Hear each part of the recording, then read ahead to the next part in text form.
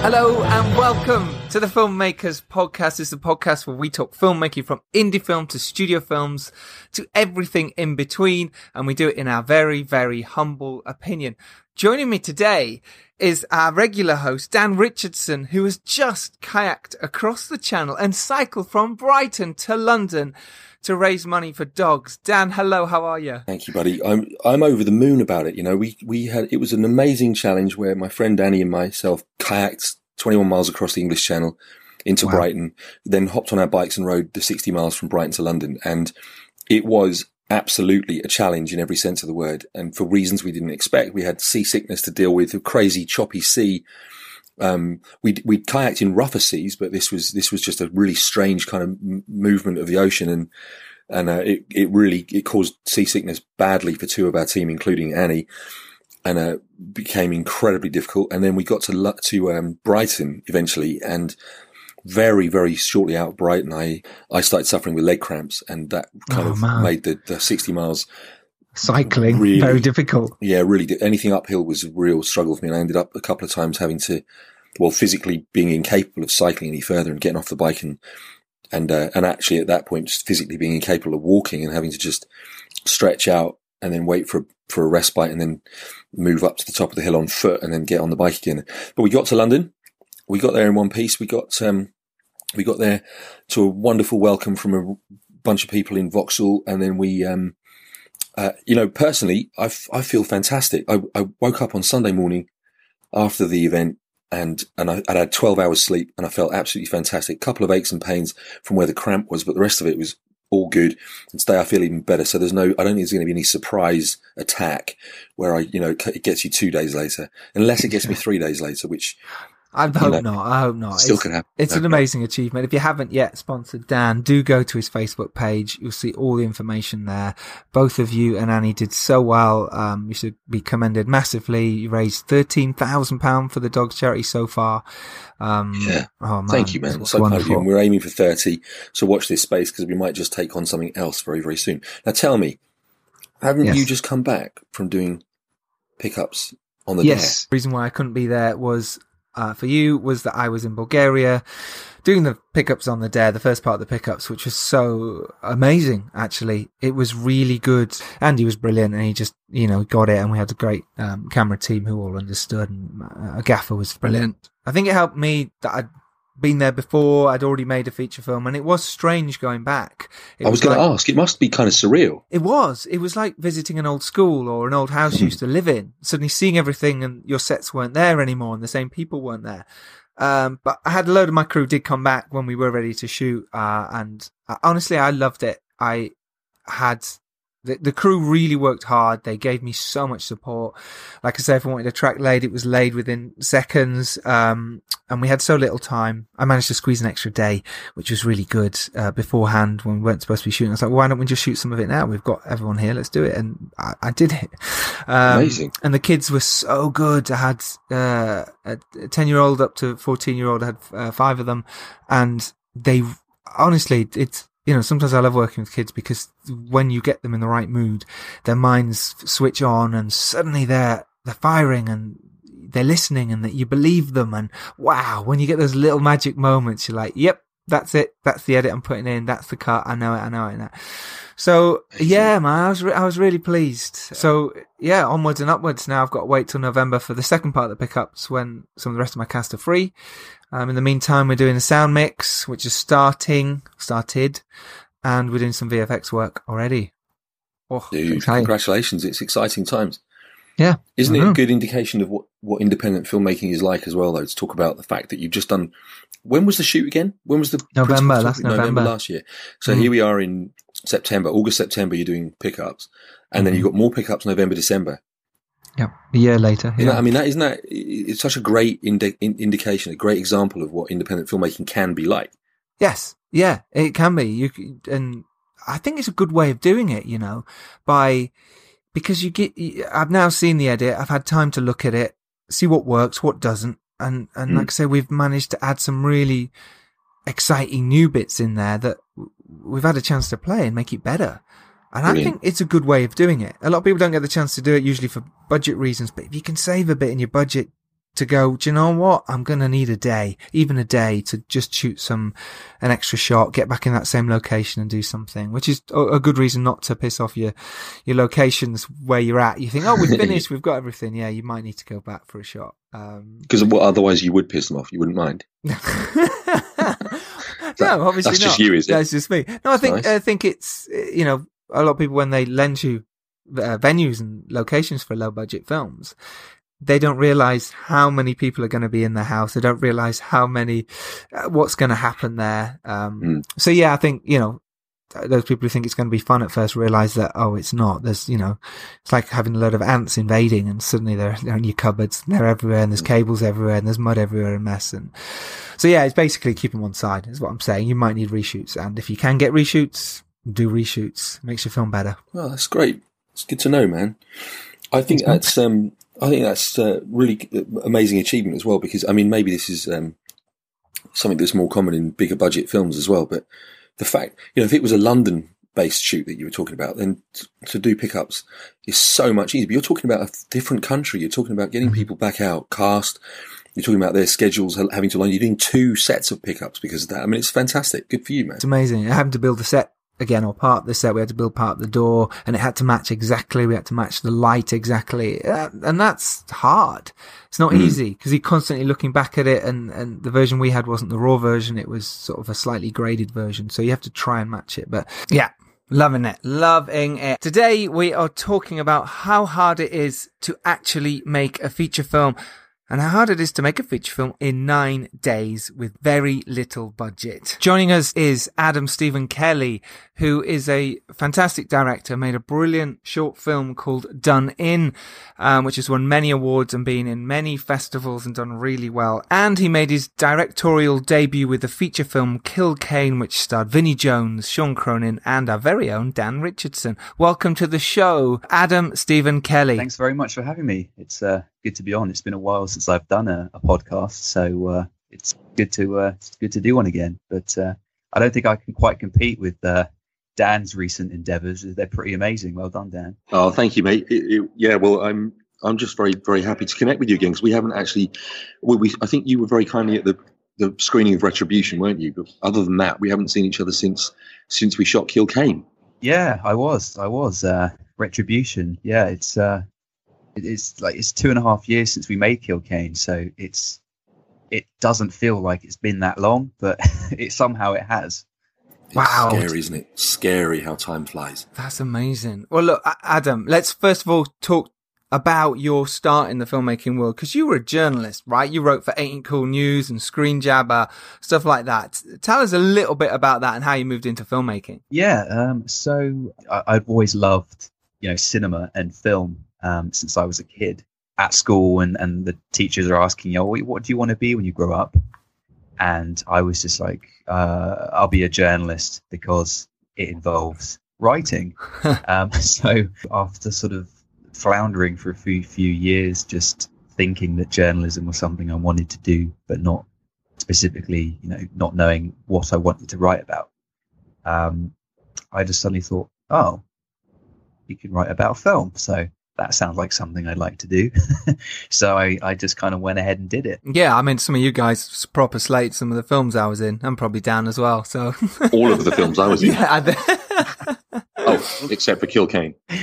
The funny thing about being a film journalist is that obviously I've been on the side where I've perhaps not given a film such a good review, and then I've made the transition and I'm making films and I'm like, oh my god, now I'm on the other side of the fence, and now I'm like, oh, please, I'm looking at the people that I used to be in their shoes, and I'm going, oh, please, give me a good review. Please be nice. Yeah. Yeah, exactly. But for the film's success, we all know IMDb, Rotten Tomato ratings can make or break a film.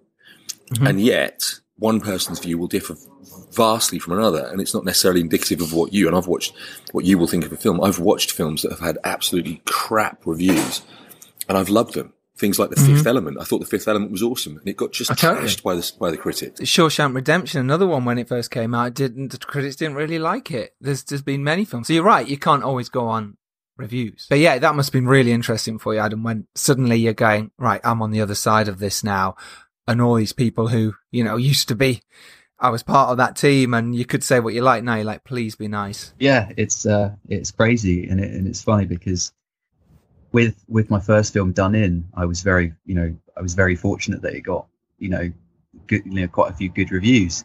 And it's funny, the lowest review that I found on the internet was on Screenjabber, which was the first film site that I wrote for.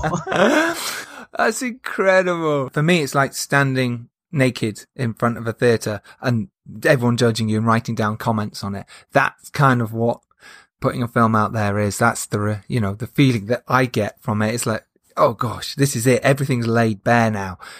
What are people going to say? It's fine, your parents, your friends or whatever, they're always going to be nice to you, but it's the people you don't know. That's when you know whether you've got a good film or not. Which brings us on nicely to Done In, because, okay, you got one slightly bad review from your old muckers, your old mates, but Done In's a brilliant film. It's really cool. It's so interesting. If you've not seen it, do go onto Adam's Vimeo page and you can see Done In there. Talk us through how you sort of came up with the idea, how you made it, what the thought process behind it was. It's funny with Done In, because I've been asked that question a lot. Where did the idea come from? Because obviously it's a very dark film. Tell us in your words what the film's about without giving it away.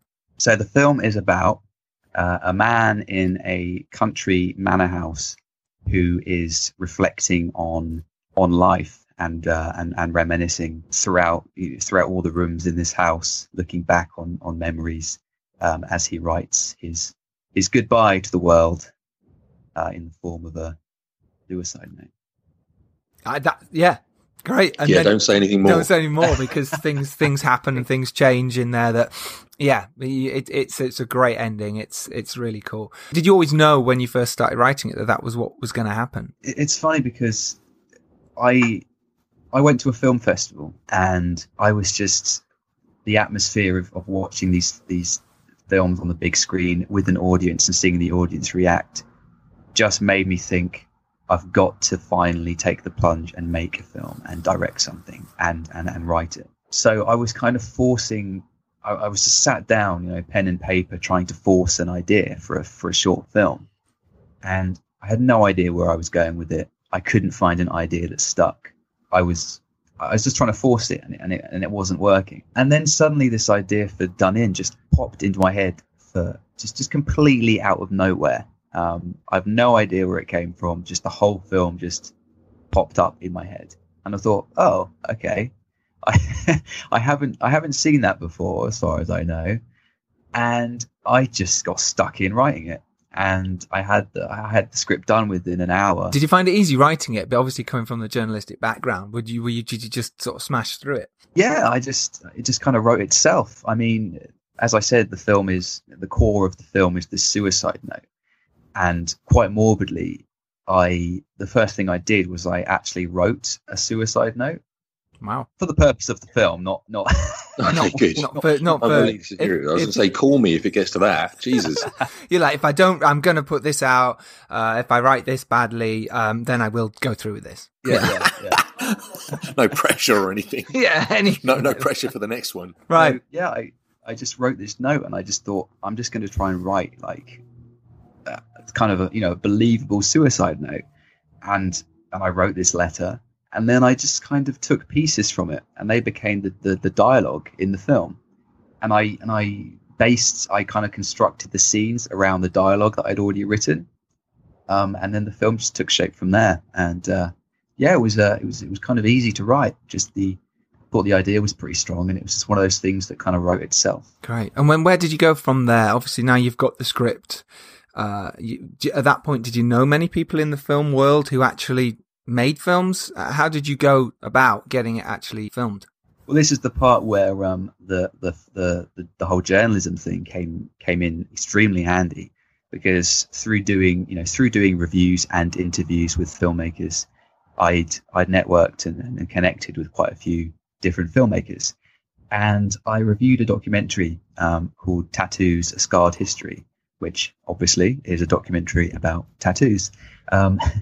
And that film was directed by a guy called S.J. Evans. And he just kind of said, if you ever write anything that you want me to take a look at, please do send it through. Oh, imagine. So The day after I wrote the script, I sent it over to him, and he read it, just straight away, and said, "This is really good. I wanna make this. Let me produce it for you." I was like, "Oh, okay, great."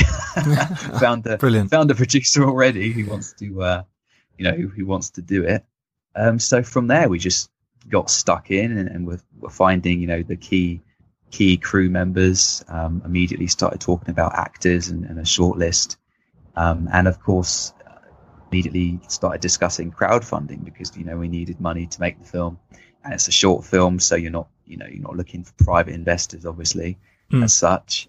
But the actor Guy Henry, we got him from the start because we thought with crowdfunding we need to have some kind of name actor involved to push the campaign and to get interest. So we announced him as soon as we got Guy. And what an incredible job he did as well. Yeah, he's very good in it. He's an amazing person and an amazing actor. And so many actors are I don't know if snobby is the right word, but with a short film, they have limited lives, and actors aren't going to get rich off making a short film. So a lot of actors simply won't do them, and it's understandable why. But Guy, he read the script, loved it, and wanted to be involved. And it's been 3.5 years since we shot Done In. I'm so fortunate, but he says it's legitimately one of the best things he's ever done. And he'll just continue supporting that film, even though it is only a short, and even though it's been out for 3 years. He's continued pushing it and supporting it. So he's an incredible man and an incredible actor, and we're so fortunate to have him because I can't see anyone else in that role apart from him. That's nice. It's nice when that happens, when you find the right actor and it just all connects and it works and they support it and get behind it. I have to second that, having worked with Guy, and I'd agree with everything that Adam said. He's a lovely man and an incredibly professional, competent, and just all round fantastic actor and fantastic bloke. So yeah, absolutely agree with you on that, Adam. I think that's lovely. It's really good. So now you're on Kickstarter. You're doing it properly. You're working hard every day, pushing, and you managed to raise the funds that you need to make your film. Right? Is that what happened? Yes. Perfect. Considering the first campaign was a bit of a disaster, we actually went over our target on the second campaign. Oh, brilliant! So we smashed that one. We failed miserably at the first one and smashed the second one, but we got there. So then you had to assemble a whole new crew. Is that right? Pretty much, yeah. Because of my film reviewing and stuff, I knew lots of producers, but I didn't know directors of photography and costume people and makeup and everything. So the producer, S.J. Evans, did a fantastic job getting the crew together. And they were all fantastic and did an amazing job. That's great. That's good. So, all right, let's talk about when you were first on set. This is the first time directing anything? Is this right? Yeah. Okay, so you're on set. This is your first time. How did that feel? What was going through your mind? Did you want to run away? I felt pretty comfortable, really, considering it was my first film. The crew had all done plenty of things, so they were all very, very experienced, and they were giving me pointers here and there and making sure that I was comfortable and that everything ran smoothly. And it did. It really did. It was a 2-day shoot. We had Guy for 1 day, so basically we shot everything that didn't need Guy on the first day and everything that did need Guy. Wow. Yeah, he did really well there. You can't tell he's not in. That's really good. Yeah, so it just went really smoothly, and we finished ahead of schedule. And I couldn't have asked or wished for a better first time, filmmaking experience than Done In, because it just went perfectly. Is all I can say. It was such a nice set. It was there's obviously pressure to make the film, but it just went so well that there was no extra pressure, if that makes sense. There was no, we're really short on time and everything, and it just went really well. That's great. And how did you plan it? Did you plan storyboards? Did you know where your shots were going to be, or was it more of let's see what happens in the room? Pretty much as soon as S.J. Evans got involved as the producer, he asked for a shot list straight away, and I just got down to it. First shot list I'd ever done. And from when I first did it, 99% of the shots are exactly as I envisioned in the finished film. In terms of storyboard, I don't storyboard because I'm absolutely terrible, and I just can't get what's on my head on paper. I'm the same. My images are rubbish. I can't draw. In fact, I'm thinking about going to a bit of a drawing class just so I can do my storyboards, because I'm constantly needing to do storyboards and I can't draw. It's devastating. It is. And people are like, oh, just draw stickmen. Yeah, I can barely do that. I know. And then you're showing them to DP and going, well, this is what I mean. He goes, really? Is that really what you want? Well, yeah, but you can imagine. I mean, it works in my head, so I can at least go, okay, I know how to shoot that way and this way. But really, to show anyone that, I wouldn't dare show my crew. You know, when you just go, oh. And so I've just got to get better. I've got to learn to at least draw faces properly. Okay, so Done-In happened. It did really well in festivals, and you kind of made a bit of a name for yourself. Tell us about how Kill Kane happened, how that moved forward, and obviously Dan's involvement himself as an actor. Talk us through Kill Kane. How did that come about? A producer I knew at the time was looking to. He often wrote, directed, and produced his own films, but he was more of a horror filmmaker. And he had this script, which at the time was called Retribution. Funnily enough, obviously, Dan later would go on to be the lead in a film called Retribution. That was originally what Kill Kane was called. The working title was Retribution, yeah. And so the producer, because it wasn't a horror film, it was a British crime, he didn't want to direct it, so was looking for directors. So I got sent the script, and I thought it was a really solid movie, and basically asked, how would you approach this film, and the producer seemed to like my initial thoughts, ideas, and pretty quickly after that I got the job to direct it, which was my first feature. That must have felt amazing to go when they turned around and went, yeah, you are going to be directing this. Can you recall how you felt at the time, or was it just, okay, well, I'll just get on with it? Yeah, it was. It came about so quickly, like between Done-In and Kill Kane. Done-In we did in January of 2014, and I got the job doing Kill Kane in October of 2014. So, not the longest period of time between films. And from when I actually read the script, I was signed on to direct it probably within a week. So it all moved on pretty quickly. And I just remember sort of thinking, well, I made a film that was under 10 minutes. So I've just got to stretch it out a bit and try and make it work in your mind, and you get it in there. Yeah. So, but yeah, I was pretty happy to get the job and get my first feature. And I was always working towards the Tarantino thing of trying to make a feature before you hit 30. Mm-hmm. Thankfully, I was able to do. So I did my own pass at the script, and then it all came together pretty quickly after there. We began casting for an April 2015 shoot. Mm-hmm. But unfortunately, we only had 9 days to make it. So Done-In took 2 for a short. and then you had 9 days for a feature. Now, 9 days is not enough time.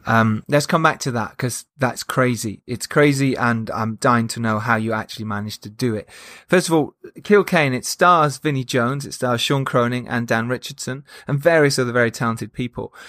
Can you tell us a little bit about it, what the film is actually about? Dan, maybe you can jump in as well. Starts with a very normal, innocent chap, in this case, Vinnie Jones, witnessing an execution-style murder, and the people responsible for that know that he's witnessed it. So they go out to get him and his family, and they think they're successful in doing so, but actually Vinnie's character survives it, and the story then follows his retribution, as per the working title, and where he tracks down all the people responsible, and it's quite a ride, to say the least. Does that sound about right, Adam? You go with that?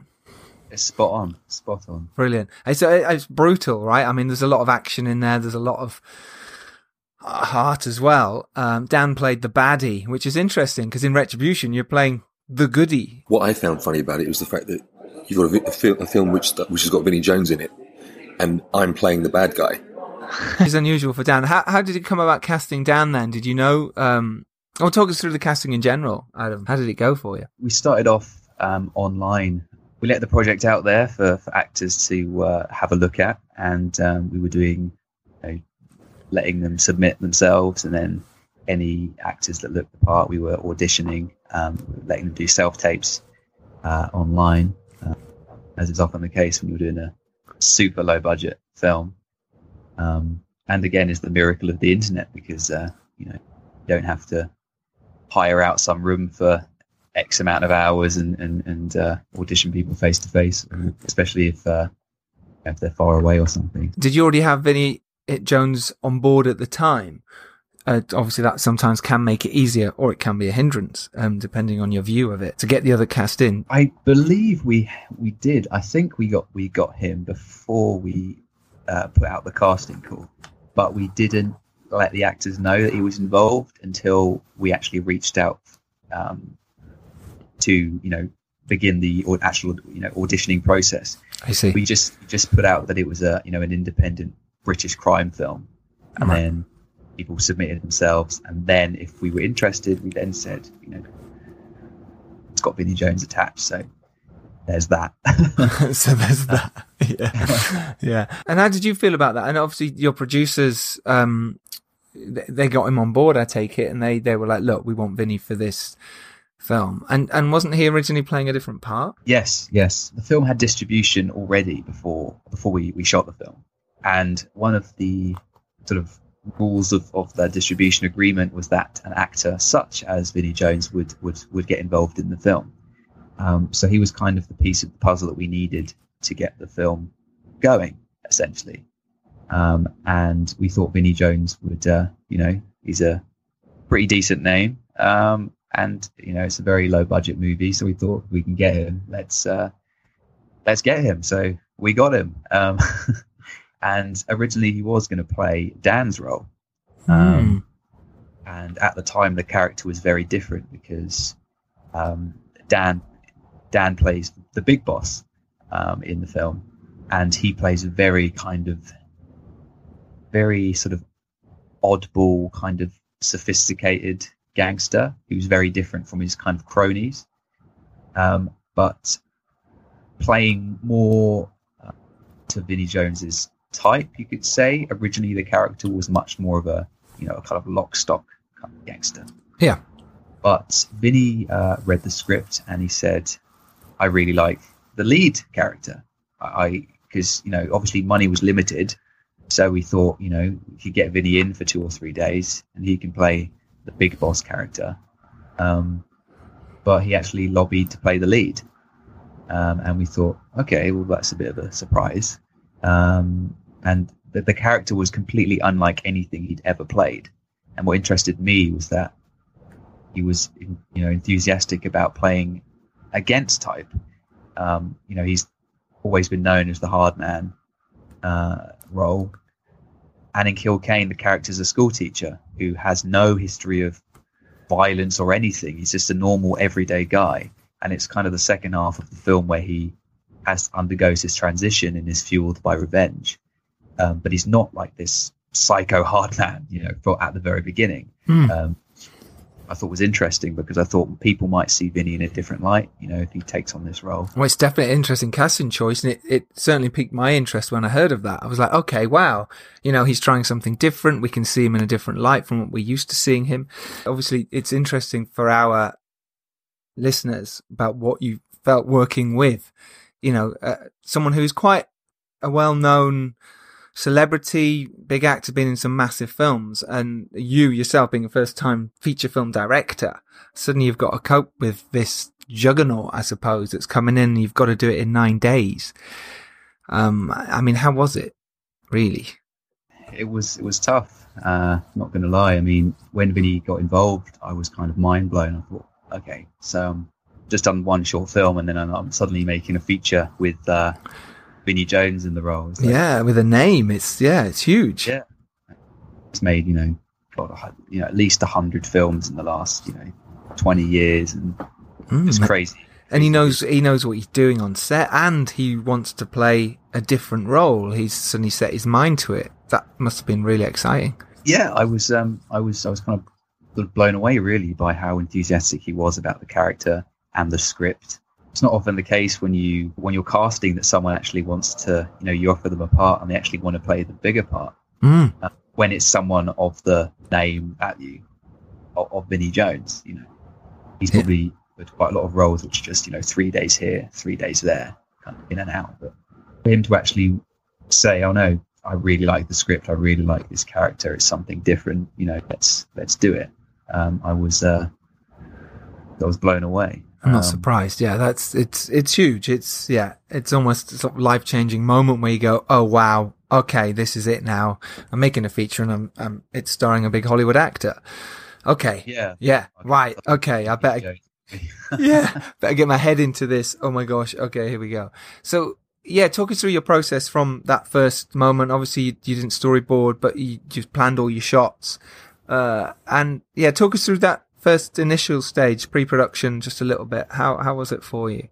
Well, with as I say, with Done In, I just did the shot list and no storyboards, and that went so smoothly. And the shots that I got in that film were exactly what I wanted from the start. It was just incredible experience. With Kill Kane, obviously a shot list for a feature is slightly bigger than for a short. And I think I was so determined to make the film look good that I perhaps went a bit sort of overzealous with the shots that I wanted in the film, given time constraints and the budget constraints, because we had no money to make this film. I know it's a Vinnie Jones movie, but I imagine the money went to Vinnie Jones rather than to figure out where a huge percentage of the overall budget went. And we assembled an incredible cast, and people did it for the love of the script, not for anything else. It was a very, very dedicated and passionate cast who I'm extremely thankful to have worked with. So in terms of shots and stuff, 9 days, and extremely limited locations, which we had. We had so few locations. You're juggling all that. You're sort of working with a Hollywood actor who's playing a role he doesn't normally play, and you've got 9 days. That sounds really tough. That sounds mental, and it's a massive, success to you that you managed to get it finished and it's released and people can see it now. Well, I have to say, from having had the pleasure of working on that movie with you, Adam, one of the things that struck me about it was really the fact that despite that 9-day time frame, which is, as you said, Giles, incredibly, it's way too short for a feature film. You're really up against it.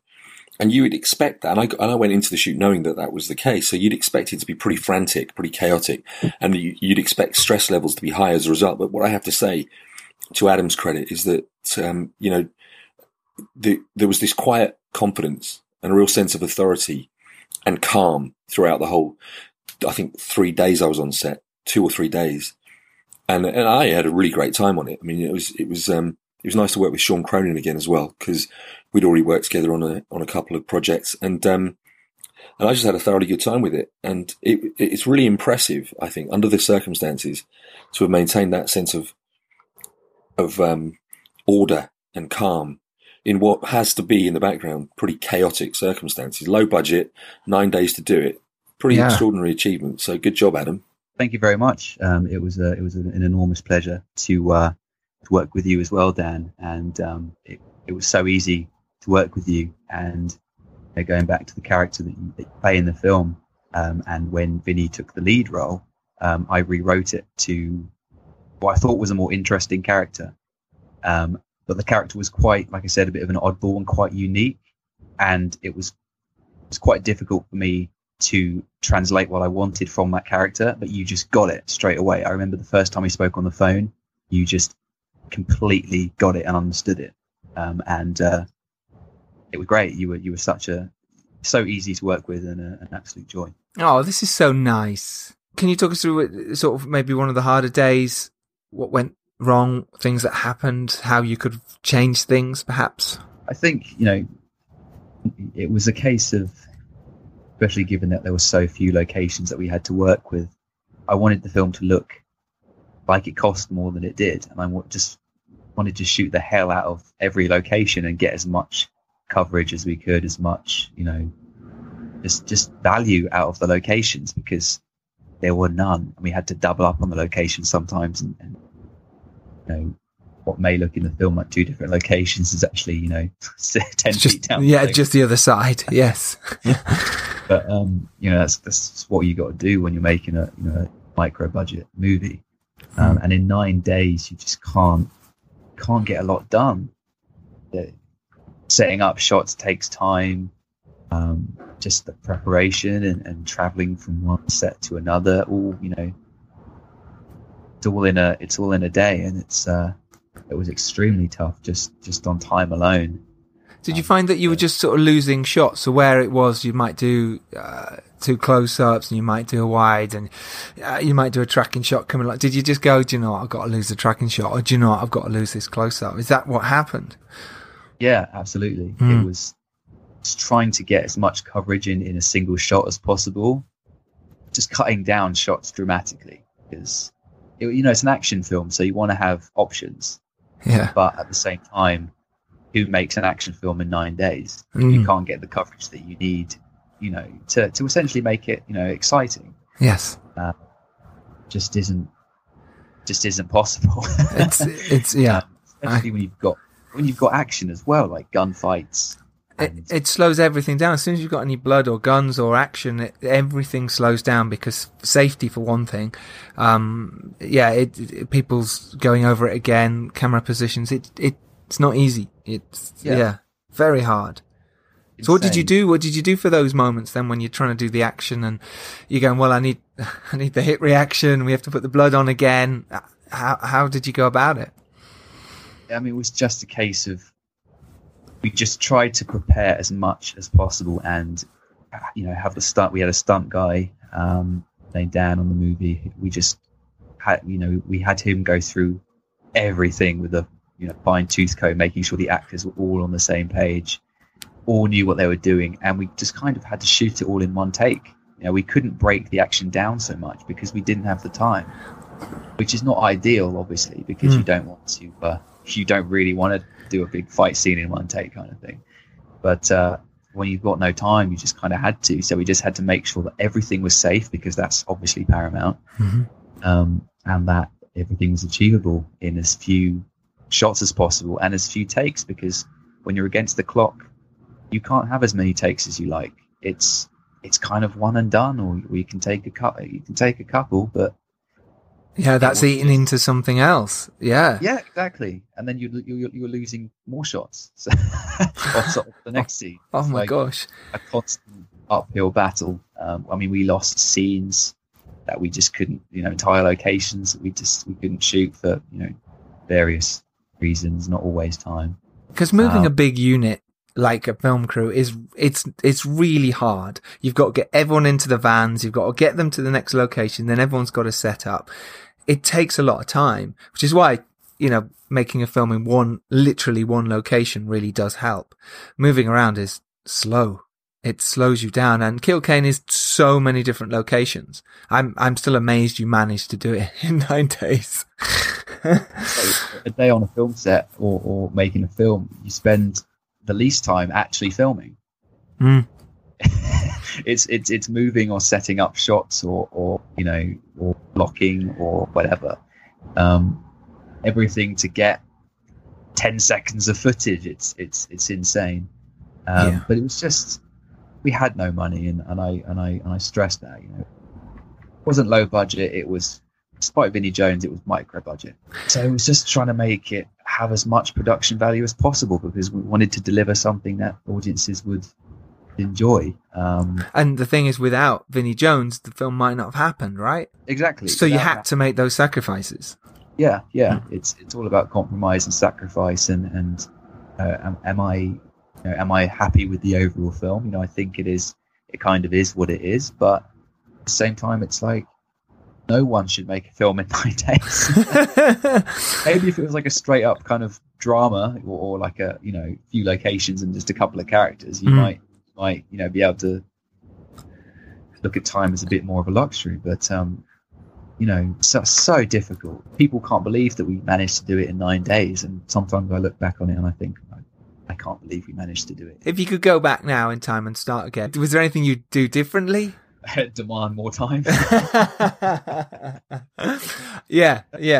Apart from that, I mean, what changes can you make if it's 9 days? You know, it just is what it is. You know, it's. I look at it as an experience. I got to work with some incredible people like Dan, Sean Cronin, Nicole Faraday, Michael Bailey, Ben Way, Bonner Boru, Sarah Marks. Really, really talented actors who were a pleasure to work with. And I think, you know, I kind of, you know, British crime movies, low budget independent crime movies are 10 a penny in the UK. There's so many being made because they sell ultimately, and there's an audience for them. But I think, I think compared to a lot of them, the cast in Kilcane was so much stronger. We fought against all odds to get this movie done in 9 days. Everything that kind of went wrong could have gone wrong. We had no money, no time, yet we managed to make a feature that has been sold, you know, all over the world. Yes, it's an incredible achievement. And I imagine when you wrapped, you just sort of sunk to your knees and cried for a bit.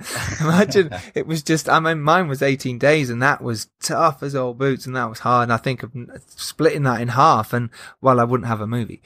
There's no question about it. 18 days is nothing. Like, 18 days is not enough time. No, it's still not enough time. Yeah, sure. It's like, you know, you make a Hollywood, you know, the last Star Wars film, what did it take, like 8 months of filming or 10 months of filming? They're just showing off. Yeah, exactly. Messing around. We could have done that in, well, all right, 21 days. I was thinking, you know, if my next feature I get 4 weeks, I'll just take 3 weeks in Barbados. Like, yeah. Yeah, exactly. Yeah. Yeah, that would be a delight, wouldn't it? It'd be a delight. But yeah, it is all about who you work with, and as long as you've got the right people around you and supportive, and then you can get through it. You really can, and you can make a good film, and you've done that. So what's next? Now you've made Kilcane. Obviously, you're producing a lot. You're part of, you know, a team that is producing a lot of films. What's next for you? I've written a horror film, which hopefully should be shot early next year. That's a supernatural horror film. Oh, that sounds exciting. Yeah, something different. I mean, there's kind of debate about what you can kind of class that as. Some people call it thriller, some people call it horror film, some people call it a drama. But so I kind of went from that to doing a crime film, and then I'm going back to horror with Tormented, or more of a straight up horror film. I've also co-written a film called We Still Die the Old Way, which is the third film in the trilogy. Yeah. When we still kill the old way and we still deal the old way. And this one will be the last. I say it's the last. Yeah, you never know. You never know. Well, if we still die the old way, maybe they'll die at the end, and that's, you know, therefore there can't be another. Yeah. Could always do a zombie version or something. That's very true. There is always that option. That's great. And where can people follow you? Where can people look you up? Yes, my Twitter is ads, which is ADZ _ Kelly, AELLY. Magic. So Dan, where can we follow you from your noisy cafe that you are in? Yeah, I'm so sorry. You can follow me on Dan710THS, and that's on Twitter or Instagram, or Facebook is Dan Richardson Actor. And you can follow me at Giles Alderson, and you can follow the Filmmakers Podcast at Filmmakers Pod. Adam, it's been an absolute joy to talk to you about your journey and what's next, and I look forward to talking to you again when Tormented comes out, and we can talk about it then and how it differed, or was it the same? All those kind of questions. Thanks for joining us, Adam. It's always a pleasure to catch up with you, and really appreciate you joining the show. Thank you, mate. Oh, thanks very much. It's been a pleasure to talk to you. I'll catch you on the next one. Super. All right. Take care, everyone. See you soon. Cheers.